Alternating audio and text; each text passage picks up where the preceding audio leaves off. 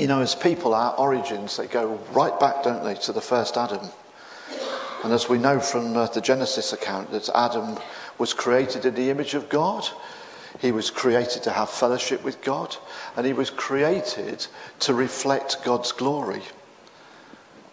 Adam's relationship with God at that time was absolutely perfect. It was wonderful.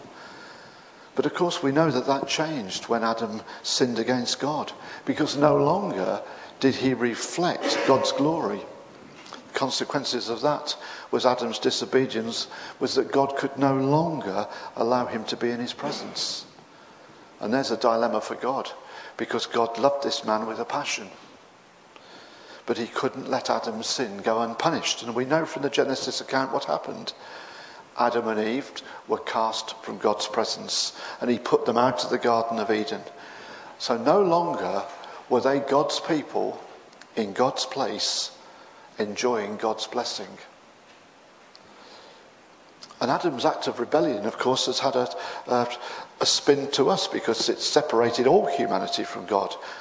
No longer do we enjoy that intimate relationship that Adam and Eve had when they were in God's presence, because we, like them, have been cut off from God. But just as God loved Adam, so God loves us. And even though we're guilty of sin, he's taken the initiative to restore that broken relationship. Well, how did he do that? Well, it meant God coming in the person of the Lord Jesus Christ to rescue us from the consequences of our sinfulness and to restore that relationship that he wants to have with us. And in verse 1 of our reading today, it says, Jesus says, I am. I am. Well, back in the Old Testament, when Moses asked God who he should say sent him to the captives back in Egypt, he said, tell them I am sent you. Jesus' claim that he's God has divided men and women for centuries. But of course, Scripture backs up exactly who Jesus is. It backs it up by what he did, by what he says. And of course, on several occasions other than this, Jesus has said, I am. I'm the bread of life. I'm the light of the world. I'm the gate. I am the resurrection and the life. I'm the way, the truth, and the life. I am the good shepherd. And Jesus says here, I am the true vine. So I've got three things this morning that I pray will help us as we look, and I think they're going to be up on the screen. First off, Israel, was it God's perfect vine? Secondly, we're going to look at Jesus being the true vine. And then, of course, an application for us. God the gardener, he's the one who lovingly tends the branches, in other words, us, of the true vine. So first today, Israel, was it God's perfect vine? Back in the 19th century, many of the vineyards in France were almost wiped out. They were wiped out by an aphid called grape phylloxera. And I guess if you owned a vineyard in and around Sussex, you'd keep an eye on your vines. Because you see, these vines became infected, and they were so infected they were useless because they didn't produce fruit. And if you're a vine grower, then you want to produce fruit, don't you?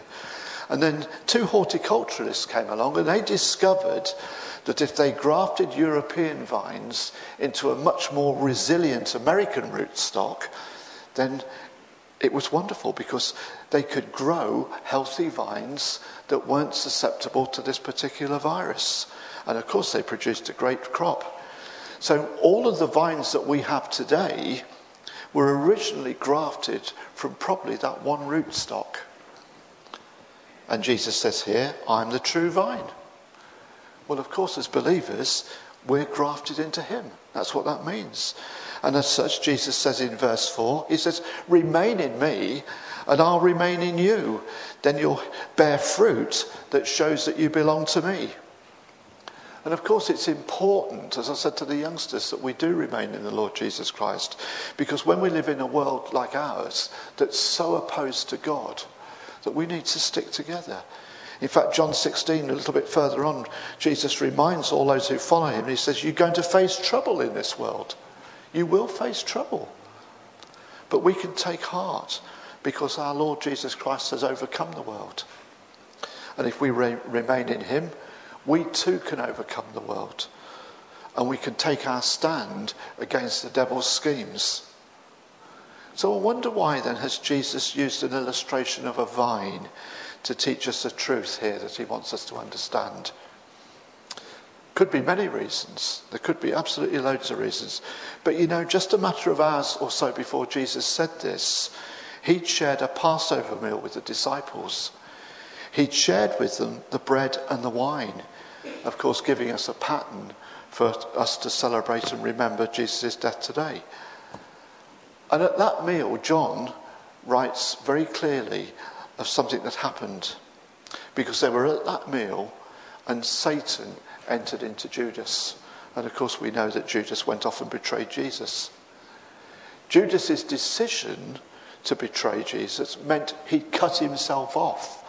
He cut himself off from Christ. He cut himself off from the rest of the disciples. He was now no longer somebody who could bear fruit.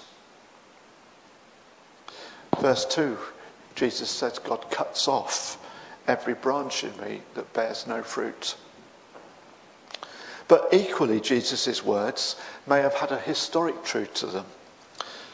Because this is what we read in Psalm 80. The psalmist says, you brought a vine out of Egypt. You drove out the nations and you planted it. Well, of course, he's talking about Israel's origins. God's talking here about his nation. And maybe, just maybe, this is the truth that Jesus wanted his disciples to understand, because he wanted to prepare them for what was about to happen when God's chosen people, the Jews, the Jewish nation, would reject Jesus, the second Adam, the perfect true vine. And of course, in rejecting Jesus, they're rejecting God the Father. Psalm 80, God planted his nation Israel. They were a nation that should have loved and trusted God. But that's not what we see. And elsewhere in the Old Testament, Jeremiah says this. He says, God planted Israel like a choice vine of sound, reliable stock. How then did you turn against me into a corrupt wild vine? That's what they come. That's what the nation was. And of course, when people turn away from God, when they leave him out of their lives, they become corrupted by the world around them. So instead of being people who reflect God's love, who display his amazing grace and mercy, they become an absolute pale image of what God is truly like. And we see that, don't we, in the world? People have a bizarre idea of what God is and who God is. And of course, the Old Testament teaches us that this is exactly what happened to God's nation Israel. They turned their backs on God, even though he never stopped showing his love and care for them. Right throughout their history, time and again, we see them failing to keep God's commands. I was reading this morning in Kings how you get this pattern: one good king, one not so good, one good king, one not so good. And so it goes on. And each one has left God out of their lives. Israel became a people who fell far short of displaying to anyone that they were God's people, living in God's place, living under his blessing. Well, just as Adam didn't match up and ended up sinning against God, so Israel didn't match up either. They were just like those European vines. They were corrupt. They weren't able to produce good fruit. They didn't show that they belonged to God. Well, this isn't just a question that God asked of Israel at that time. It's a question I believe God's asking today of his church. In other words, you and I. Because like Israel, who failed to live in obedience to God, when we as Christ's chosen church don't remain in him, then we run the danger of our lives becoming corrupted by the world around us. A world that's in total rebellion to God. Jesus says this: remain in me. That's what he says. And if we don't remain in him, then like Israel, we're going to stop loving and worshipping him as we should. And that wonderful, intimate relationship that God wants to have with us in Jesus will break down. It'll break down because we've stopped trusting in the promises that he makes to us through his word. It'll break down because we make choices not to live in obedience to his word. And so we become more and more influenced and corrupted by what the world says, rather than what God's saying to us through his word. There's lots of illustrations I could give you this morning, and I think you know what they are. The biggest, of course, at the moment is same-sex marriage. What's the church saying on that? It's embracing it. And you know, from my stance working at the City Mission and seeing how things work, history often reveals that the knock-on to a spiritual decline is often a moral and a social decline. That's what's happening today, isn't it? We can see the evidence of that all around us. And it's because when we stop loving God, it pretty much follows that we'll cease loving one another. What's the first commandment? Love the Lord your God. And Jesus said, and love your neighbour. So when we stop loving God, when we stop putting God first, doing the things he wants us to do, then it's going to follow, like a pack of cards coming down, that we're going to stop loving one another. And we can see that all around us today, can't we? Israel belonged to God. They were his people. A people who should have reflected his image to those around them. But instead, their sinful, willful hearts meant they were corrupt. They no longer reflected God's love. Well, as people who've been brought by the blood of Jesus, we've been grafted into him. For you and I, our lives should bear fruit that reflect that we belong to him. So that's our second heading today, because we belong to Jesus, the true, perfect vine. You see, what we see in Jesus should have been the pattern for Adam. It should have been the pattern for Israel. And it should be our pattern today. Because what do we see when we look at Jesus? We see complete obedience to the Father's will. We see absolute trust in God, even though it led to the cross. We see perfect fellowship and union with the Father. And what does Paul remind us of in Ephesians? He says this: we should be imitators of Christ. You and I. We're to be the same. We're to show all of those qualities. Why? Because we're his dearly beloved children. We belong to Christ. We're children who by God's grace have been grafted into him. We've not just been grafted into anybody, but into the one we're told in verse 1 is Almighty God, the I Am. That's who we've been grafted into today. God in human likeness, the true vine, the perfect obedient Son. Well, of course, we know from our illustration of the vines that all vines since the mid-19th century have been grafted into one clean, undiseased rootstock. And of course, we've been grafted into Jesus, the true, perfect vine, totally without sin, pure and holy, the perfect reflection of God. And having been grafted into him, he's the one we should be drawing all our spiritual goodness and nourishment from, so that each day we can grow stronger, we can become more and more like him. That great psalm that David wrote, Psalm 1, it's a lovely psalm. I do urge you to go home and read it at the end of the service.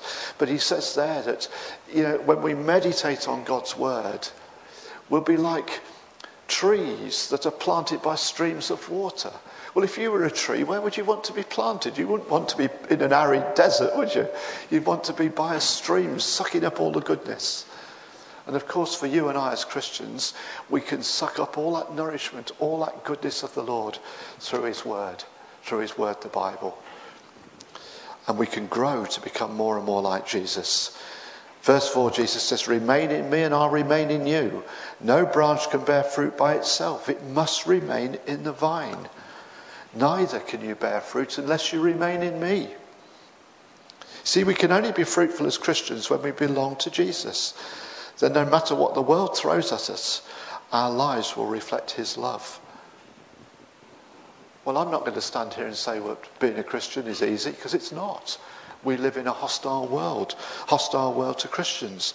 And it's important that we remain in him and that we face the devil's schemes in Jesus' strength and not our own. And we need to just keep on focusing and remembering in our lives just what Jesus has done for us. And we need to give thanks that he's cleansed us. No more are our lives stained by sin.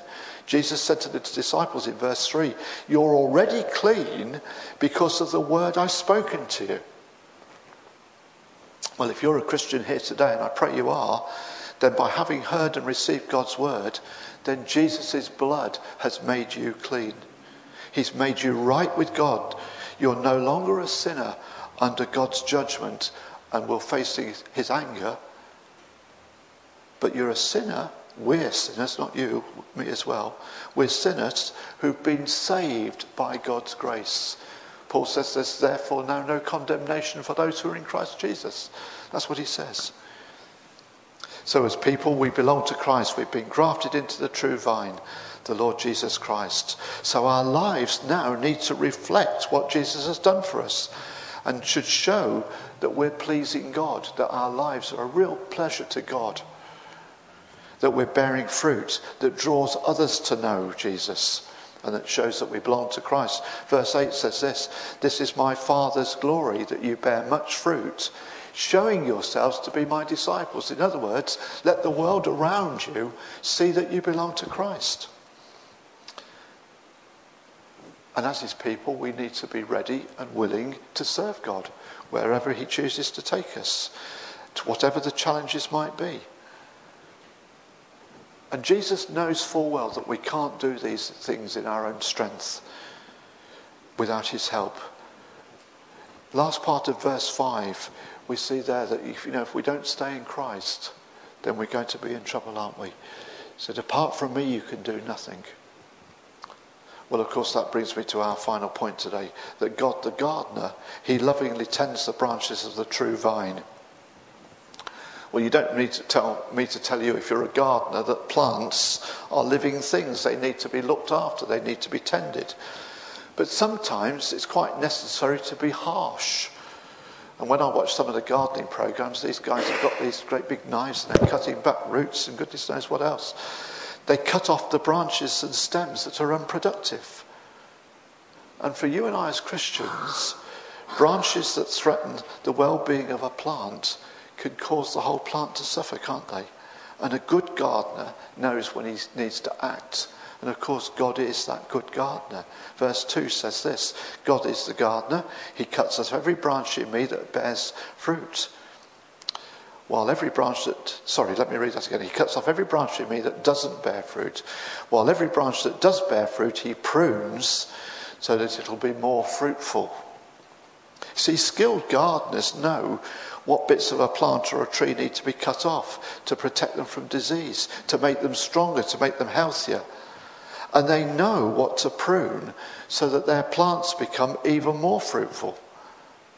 And Jesus, of course, tells us there that God is the good gardener who cuts off what isn't fruitful, who prunes what is already fruitful, making it even more productive. Well, those that God cuts off are those who on the surface might seem as though they belong to him. But what God sees are lives that are hard, that are proud. Lives that have never really accepted the true sinful state of their hearts. They've never invited Jesus to come and take his rightful place in their lives. And what's the knock-on for that? They've never received God's forgiveness. They've never received forgiveness. They've never become born again. Because that's what Jesus tells us we need to be, is born again. See, Jesus pulls no punches here. He never does in Scripture. It can be quite painful at times when we read these things. Verse 6 says, if anyone does not remain in me, he's like a branch that's thrown away and withers. Just as Judas was. If you don't remain in the Lord, thrown away, got rid of, destined for destruction. But of course that needn't be so if we truly turn our lives to Christ, if we accept him into our hearts, because God's promise is that by his grace he will make us clean.